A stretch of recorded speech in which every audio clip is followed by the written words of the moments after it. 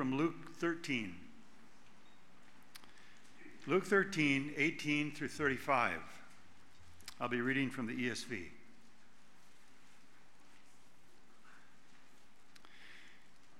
He said, therefore, what is the kingdom of God like? And to what shall I compare it? It is like a grain of mustard seed that a man took and sowed in his garden, and it grew and it became a tree. And the birds of the air made nests in its branches. And again he said, to what shall I compare the kingdom of God? It is like leaven that a woman took and hid in 3 measures of flour until it was all leavened. He went on his way through towns and villages, teaching and journeying toward Jerusalem. And someone said to him, Lord, will those who are saved be few? And he said to them, strive to enter through the narrow door, for many, I tell you, will seek to enter and will not be able.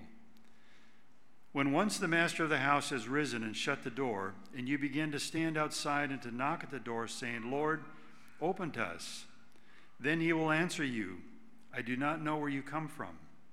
Then you'll begin to say, we ate and drank in your presence, and you taught in our streets. But he will say to you, I do not know where you come from. Depart from me, all you workers of evil. In that place there will be weeping and gnashing of teeth, when you see Abraham and Isaac and Jacob, and all the prophets in the kingdom of God. But you yourselves cast out. And people will come from the east and the west and from the north and the south and recline at the table in the kingdom of God. And behold, some who are last who will be first, and some who are first who will be last. At that very hour, some Pharisees came and said to him, get away from here, for Herod wants to kill you. And he said to them, go and tell that fox, behold, I cast out demons and perform cures today and tomorrow. And the third day I finish my course. Nevertheless, I must go on my way today and tomorrow and the day following. For it cannot be that a prophet should perish away from Jerusalem.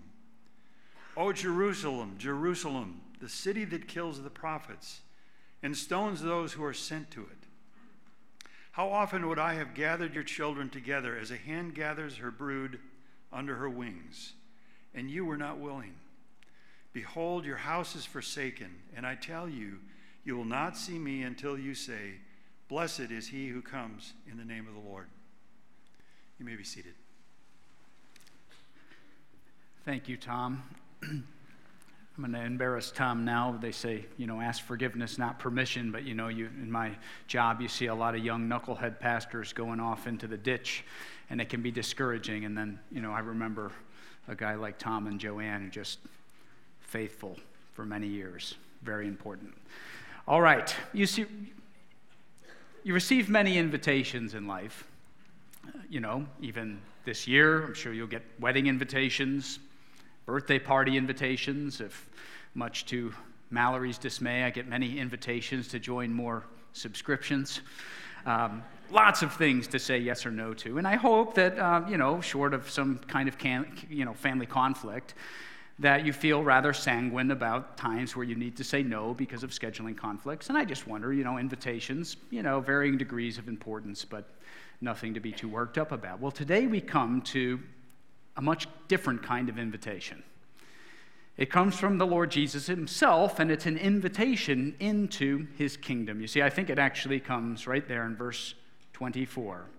Enter through the narrow door. That's the invitation into the kingdom of God. If you ask the question, I think it's a very, very good thing to think about. Of all the sermons that Jesus gives, there's a leitmotif. The most common theme that he preaches about is the kingdom of God. That really permeates all that he's thinking about. You say, well, what is the kingdom of God? The kingdom of God is where Jesus is king. And so if you're a surrendered Christian, a surrendered follower of Jesus, you're in a strange tension in this world now, right? It's both now and not yet. So if you're a Christian, say, Jesus is king now. I follow King Jesus. I'm a member of his kingdom. And while I'm here, I'm out doing the work that he wants me to do. I'm serving King Jesus now. And yet there's a not yet component of when Jesus will return and consummate his kingdom, when all things will be put right under him. So those of us who are Christ followers, We are in the kingdom now, but anticipate the full consummation of this kingdom. And while we're here, there's this invitation that more might come to join those who are his. And that's the thread. If you notice, both the parables from verses 18 to 21 talk about the kingdom of God, and it is featured once again in verse 28, the kingdom of God. And so the way, as I thought about setting up this sermon on the challenging text, I just want to make 5 very broad strokes that the passage teaches about. So 5 big ideas. You can check them with me. Here we go. The kingdom of God is closely approximated to those who are saved. Depending on your own church background, you hear that jargon a lot. Say, well, are you saved? And it raises the question, right? Because the man asks, verse 23, are those who are saved few? And Jesus goes on to talk about what? He talks about the kingdom of God. So when we talk about salvation, there's being saved into the great kingdom of God and what he's doing under King Jesus. But it raises yet another question. It's too crucial. Saved from what? So this man on the street, when he says, Lord Jesus, who's going to be saved? You need to say, well, what exactly does he mean? Does he mean saved from the Romans? Am I to be saved from bad politicians? Am I to be saved from any kind of inconvenience or hardship in life? Am I going to be saved, a temporal death? You see, there's lots of things we could say about what it might mean for a person to save or be saved, but what we know is from the preponderance of evidence of God's working through history, the answer to that question is we all need saved from the just judgment of God. That is what we call the wrath of God. And we hear that and we bristle at one level because it's a hard word, but all that means, we just sang holy, holy, holy. Say, if that's the defining characteristic of who God is, and we do an honest personal inventory, say, I fall short of the holiness of God, and when that judgment comes, as we've been reading about in Luke chapter 13, that I'm on the wrong side of God's saving economy, and I need to be saved.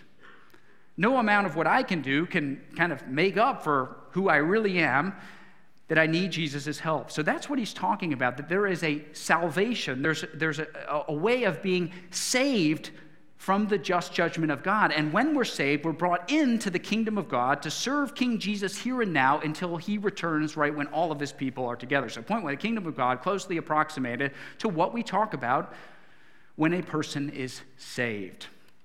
Secondly, and again, Tom prayed, these are hard things to think about for many of us. There is a door to the kingdom that will not be open forever. You say, look at the language of verse 24, the narrow door. Again in 25, the door shuts. Those are on the outside knocking on the door. There is a door to the kingdom, and one day, the door's going to close. There are not many doors. There's not, hey, just roll on it. There's one door. Who controls the door? Jesus controls the door. There aren't multiple doormen. There's one door and one doorman, and the door will one day be shut.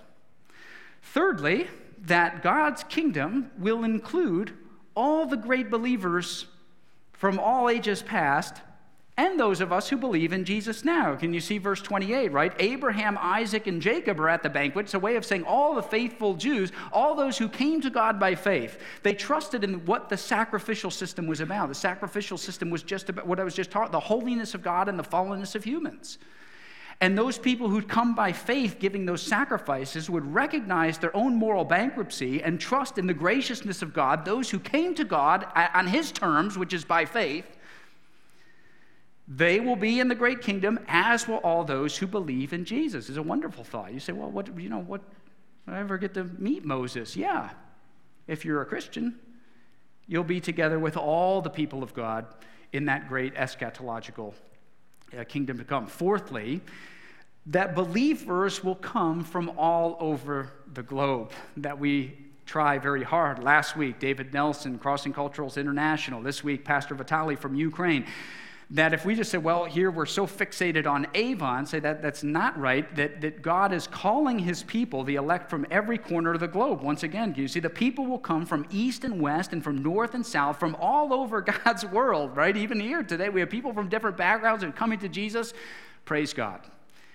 And so while we read a lot about the decline of true faith in the West, which is by now an old story, places like France, Scotland, England, East Coast of America, increasingly Midwest America say, oh my goodness, got fewer and fewer followers of Jesus.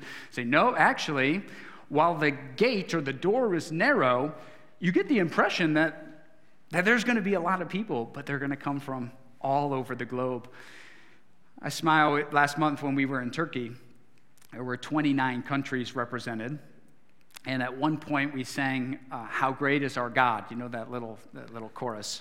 And they said, well, let's get as many different languages up on the platform as possible. We're all going to sing it at the same time. And the guy kind of jokingly who was leading that says, we're doing this so heaven doesn't come as quite a shock. That it was all these languages singing how great is the true God. So that's the idea. From east and west and north and south, come follow the Lord Jesus.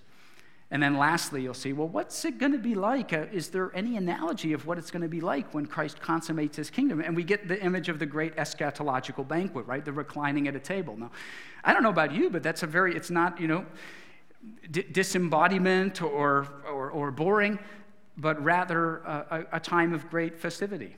And don't worry, you introverts. I picture, I love the banquet. I'm going to go around, meet people. The introverts, maybe a little side room, you think? Just your closest friends. But there's going to be a great banquet with King Jesus. There's a kingdom. So once again, the kingdom of God is closely associated with what we mean by being saved. That we all need saved from the just judgment of God, and we can be saved by receiving, that is really surrendering to Jesus Christ. That there's only one way into the kingdom, a door. That Jesus controls the door, and the door will one day be closed. That all the people of God, the Old Testament believers, those of us here who believe in Jesus, will all be together with all the saints from all over the globe in a great time of festivity and joy and fulfillment. So that's God's big salvation scheme. Now from here, in these passages, we'll just make two big points and then talk about our own heart attitude. But how about the parables in verses 18 to 21? You've got the parable of the mustard seed and the parable of the leaven. And once again, what's Jesus talking about? He's talking about the kingdom of God. These two, they're similar. That's the reason you can stack them up against each other. But it says that the way God grows his kingdom is through unassuming and unimpressive means. So think of a mustard seed. Had you never you had no experience of this, you just came in, and you put out your palm and somebody said, we gave you a little tiny mustard seed, there it is. Say, well, what you put that in the ground and it's going to grow up into this big thing and birds can sit in it. You'd say, I wasn't born yesterday, you got to be kidding me. This is not going to happen. So it's exactly what happens. Somebody say, here's an amorphous lump of water and flour, and somebody says, well, you just, believe it or not, you take a little bit of yeast, and that is going to rise into something you can eat. Say, how is that connected? Say, we both know those are true. And God would say here, through Jesus, that the way the people of God grow and have influence is through small, unassuming things that by God's power become something special. Why is this so crucial for us? So much of the way that we talk about a secular liturgy, business models, is growth now through human manipulation. It's not a bad thing. I'm sure in a lot of your areas where a lot of us work, say that's a very good thing. How can we use our minds and do the right things and meet people's needs and grow this thing quickly? Say it's actually a very good idea in business. But when it comes to the church, that you run the risk of artificial growth and human inserting ourselves into the system instead of what God says. Actually, there's a slow, deliberate faithfulness to how God grows. And what this means is it requires us to be patient.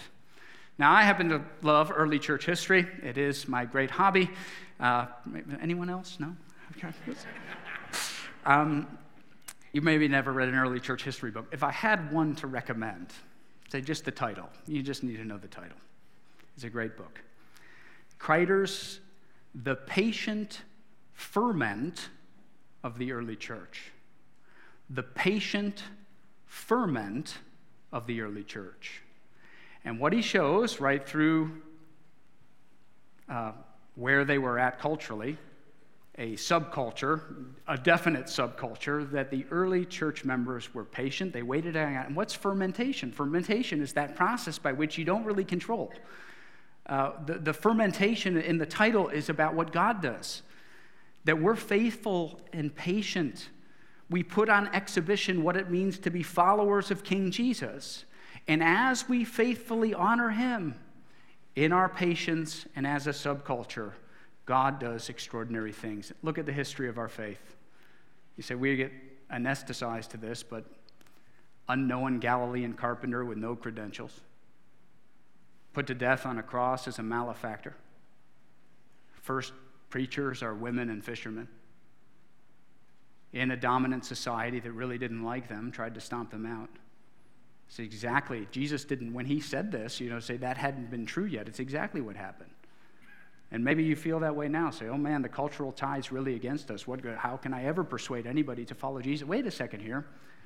Patient ferment of the church. We're patient. We honor Jesus. We love one another. We live out the virtues. Say, God will bubble up. He'll do the work, the mustard seed and the leaven. So God grows his kingdom gradually through unassuming small things. Our job is to trust him, be patient. You get the idea. Now, secondly, the narrow door, verse 22 to 30. This is hard-hitting, so bear with me. A man comes to ask Jesus, I think, a very important question. Verse 23, someone said to him, Lord, will those who are saved be few?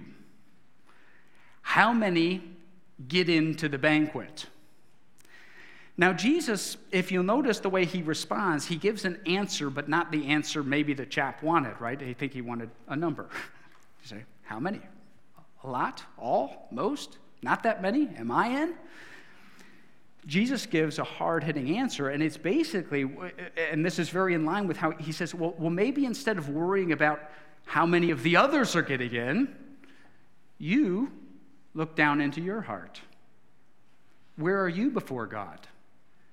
It's the same kind of answer that he would get. Say, look at all that sin out there. Look at all these great sinners. So, time out. What about the sin down in here?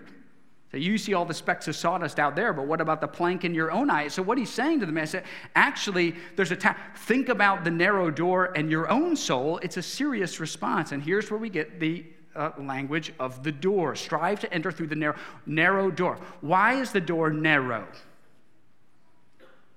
It's very countercultural. The door is wide. It's not even a door. You don't think about it. There's lots of doormen. Say there's a narrow door. And I think why Jesus said, why is it a narrow door? Because you don't naturally go through this door. That we come into the world not saying, Jesus, I need you. I need your help. I'm a guilty sinner. Say, no, we're dead to that. We look out for ourselves. We've inherited from Adam in our catechism, we've inherited from Adam a selfishness that we see even in small children, that I'm more inclined to love myself than to ever think about God or think about Jesus. And so I don't naturally stumble. It's a narrow way that comes about, a countercultural way that comes about through the supernatural working of Jesus in our hearts. Now, sobering, two other groups here. I know this is hard. Jesus controls the door of the kingdom. The door will one day be shut, and there are some who at that point want to get in because it's going to be too late. Verse 25, the door is going to shut, and those who will be standing are on the outside. That it's not. It's the same thing he said earlier in this chapter. It's like some of us there's an infinite opportunity to negotiate with God, I'm going to die, but not today. I'm not that worried about it. Say there's going to be a time where it's too late because Christ will come to consummate his kingdom, and he's put forth all that we need to be saved. Sometimes I talk to friends who grew up in the church, they're at a Christian university, they don't believe a word of this, and and it's like, well, they put God in the dock for this, and I want to say, well, if you don't believe in Jesus now, what precisely is the data point that you need that you think one day is going to make you surrender to him? He's given us his word. He's given us the church, the Spirit of God that is in the believers. In America, we got a church on every corner. He's put us in his world, in the natural world. He's given us bodies. And I feel like that great, how firm a foundation. What more can he say than to you he hath said? What more do we need to see what God has done in Jesus? Friends, I know this is hard, but if we just pivot a moment and you ask yourself, I am not saying this. Austin is not saying this. I could never say this. I'd be very arrogant. But I hope you see that as your open Bible here, you say, what if we had a pastor who never told us that there's a narrow gate that's going to shut one day? You should throw me out. Really. Because it's exactly what it says. There's a narrow door. And it's not always going to be open. And there's a day when it's going to be too late. So what do I do, you're asking? What do I do? You come to God on his terms, which is through Jesus. I'm tired of doing life on my own. I see that given the opportunity, I make a mess of things. That I need help from the outside, and it comes forth in Jesus. Right? You say, well, but you don't want to get up there. You say, well, I'm too late. Well, didn't your Bible have Luke 13? Jesus, I need you. I surrender to you. I want to be right with God. I want to serve you here and now in the kingdom in great anticipation of being in the banquet with all the saints.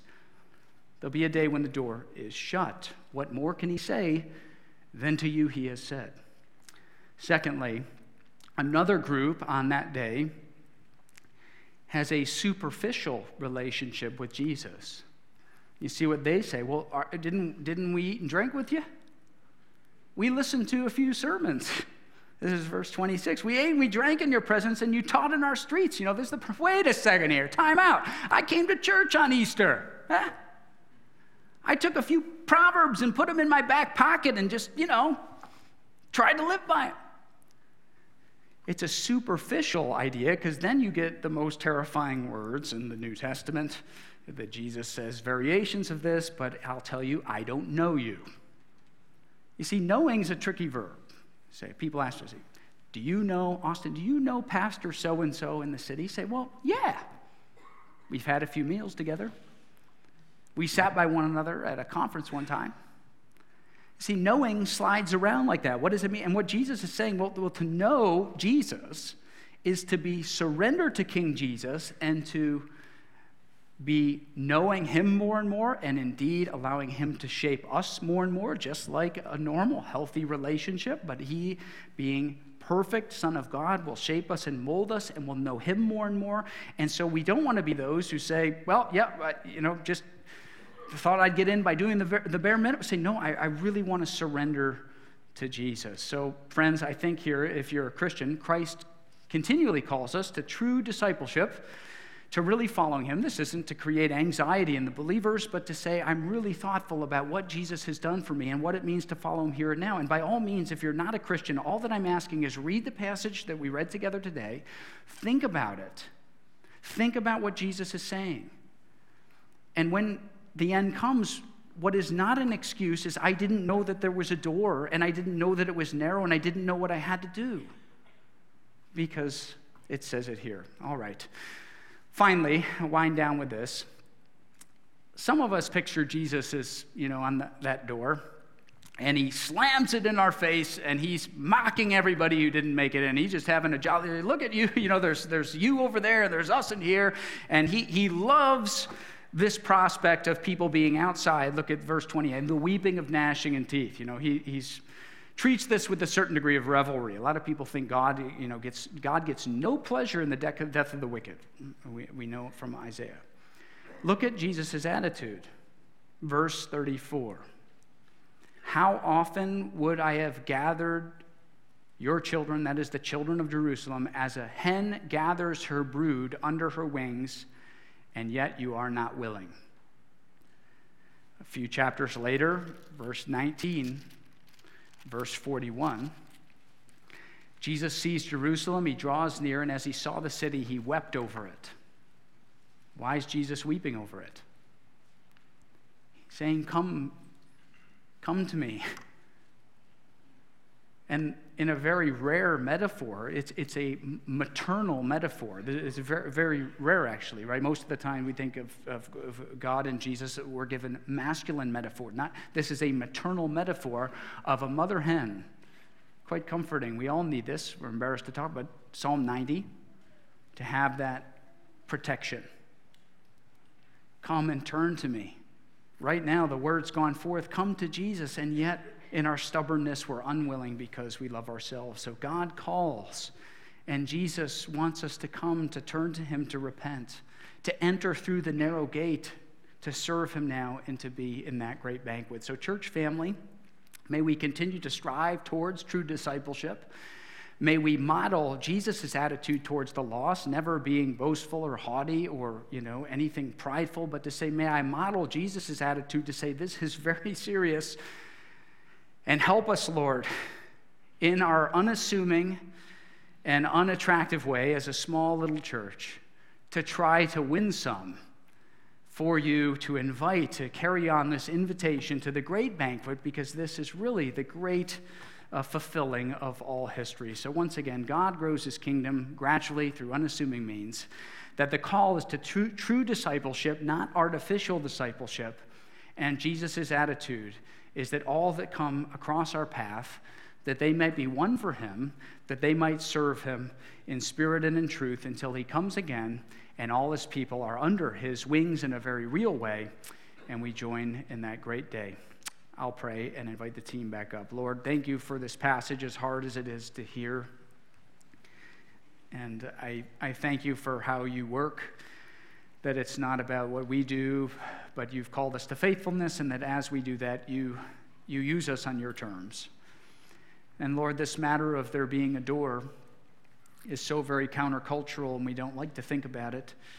So help us to have the appropriate attitude for those of us who are Christ followers, for it to be one of gratitude and one of motivation and one of concern and one of love, and help us to model now what it's like to have you as our King, that we would be a little embassy of heaven, a little colony of Christ followers.